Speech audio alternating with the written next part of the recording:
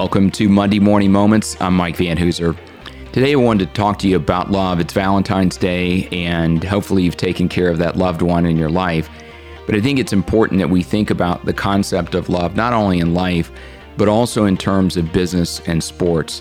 We don't often mention that word love around those two areas, but I think in great cultures and great teams, I've seen that they show love for each other.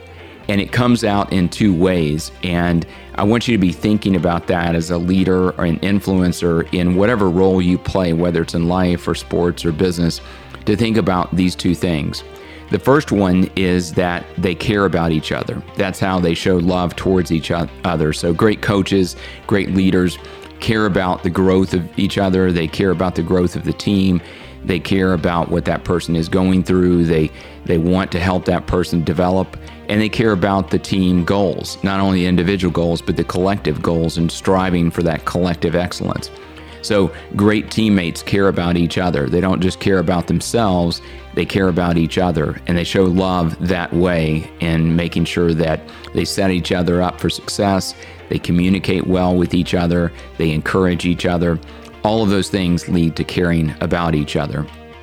The second way that I see great teams and great leaders and great coaches show love for each other is through empathy. And so in addition to caring about each other, they show empathy. So what that means is they empathize with what that other person is going through. They empathize with that person's perspective, and they really not only kind of just sympathize around that and say, well, I'm sorry you're going through that, or I can understand that, but they really try to get into that person's head, heart, mind, soul, feet, and understand, what that person is walking through, whether it be good or bad. And they're able to not only listen to that person well, but to reflect facts and feelings about what they're going through and offer encouragement and the right feedback to them. And so when you really try to understand your teammates and truly empathize with them, you're going to connect with them more. And I think that's really important because if that's maybe a bonus quality, that great teams show love by connecting with each other, but it's shown through their care and through empathizing with each other. So as a leader this week, whether it's in sports, business, or life, I want you to be thinking about how can you show love to the people that you lead and influence on your team.